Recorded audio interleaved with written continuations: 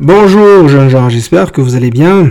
Le sujet d'aujourd'hui, je l'ai intitulé Vivre son rêve et vivre de son rêve. Quel beau principe, il faut l'avouer. Chaque fois que je pense à cette combinaison gagnante, des frissons traversent mon corps et mon âme. J'espère simplement que cette fameuse combinaison n'est pas une utopie.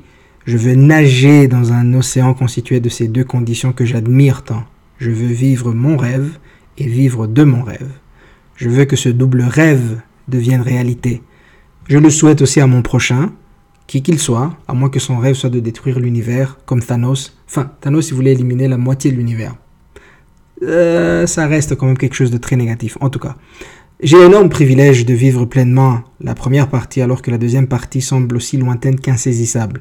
Oui, la deuxième partie est difficile à atteindre. Impossible à atteindre? Je ne pense pas, elle est simplement difficile. Parfois, je dois l'avouer, elle ressemble plus à un mirage qu'à la réalité.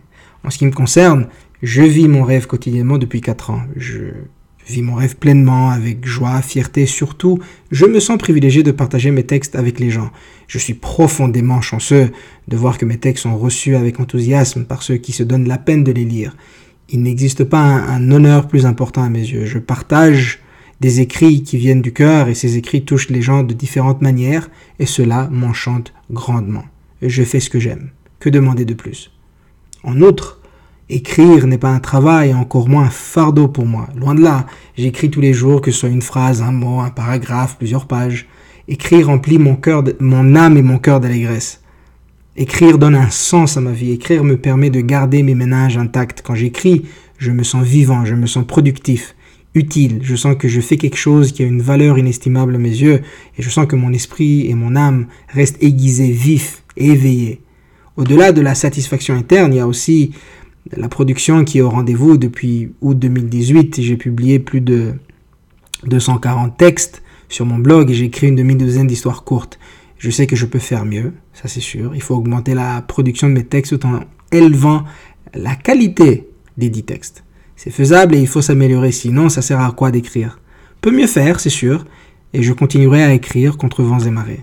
Quant à vivre de son rêve, c'est là que les choses se corsent considérablement. C'est dur de vivre de son rêve, c'est compliqué même. Le métier d'écrivain est de plus en plus précaire, à moins de vendre un best-seller, ce qui n'est pas chose facile à l'ère de l'Internet. Les gens lisent de moins en moins et préfèrent les contenus numériques. La mutation de la consommation de l'art n'en est qu'à sa genèse.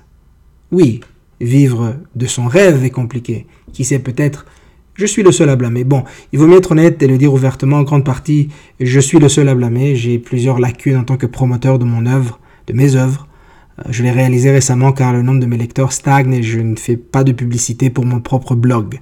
À l'ère numérique où la promotion devrait être plus facile, et malgré ma bonne connaissance des réseaux sociaux, je trouve que je stagne au niveau de mon expansion.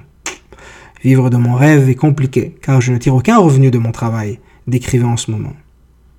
Et je sais que vivre de son rêve n'est pas facile, car j'ai parlé à plusieurs personnes qui évoluent dans différents domaines, que ce soit les arts ou les sciences. La plupart aimeraient vivre de leur talent, de leur métier d'une manière indépendante, mais les systèmes économiques et professionnels actuels sont faits de manière que les grandes entreprises phagocytent les petits entrepreneurs dans la plupart des cas.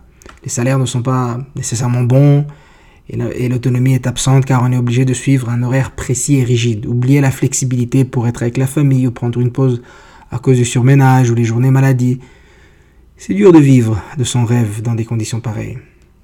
Mais je me bats pour vivre de mon rêve. Je sais pertinemment que ce ne sera pas chose facile et qui plus est, je sais que je ne suis pas le seul. Ce combat demande de la patience, de la persévérance, du travail acharné, de la discipline et une bonne dose de folie et d'optimisme qui nous pousse à croire en des jours meilleurs.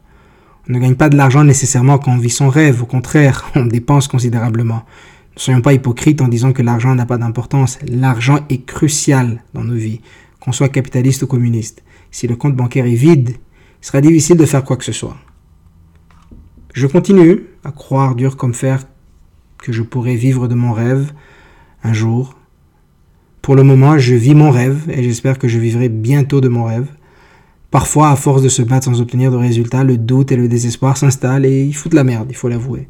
Cependant, je continue à croire en ma bonne étoile. Peut-être que je suis naïf ou idéaliste, peut-être que je rêve les yeux grands ouverts, peut-être. Une chose est sûre, Quoi qu'il arrive, je continuerai à vivre mon rêve car il est simple, il suffit que j'écrive. Et depuis que je vis mon rêve, j'ai compris une chose essentielle. La paix et le bonheur qui vont de pair avec ce qu'on aime sont incommensurables. La paix et le bonheur qu'on ressent quand on fait ce qu'on aime sont incroyables. À tous ceux qui veulent vivre leurs rêves et vivre de leurs rêves, je vous encourage à ne pas lâcher. Travaillez fort sur votre art ou votre métier parce que ça comporte aucun inconvénient de travailler fort. L'essentiel est de s'améliorer et d'aiguiser les réflexes du métier qui vous passionne tant. Courage à vous. Faites ce que vous aimez et aimez ce que vous faites. C'est tout ce que je peux dire sur le sujet. Enfin, tout ceci, ce n'est que mon humble avis. Sur ce, merci pour votre attention et rappelez-vous que sourire est un cadeau du ciel. Alors veuillez sourire autant que vous pouvez et je vous souhaite de passer une bonne journée.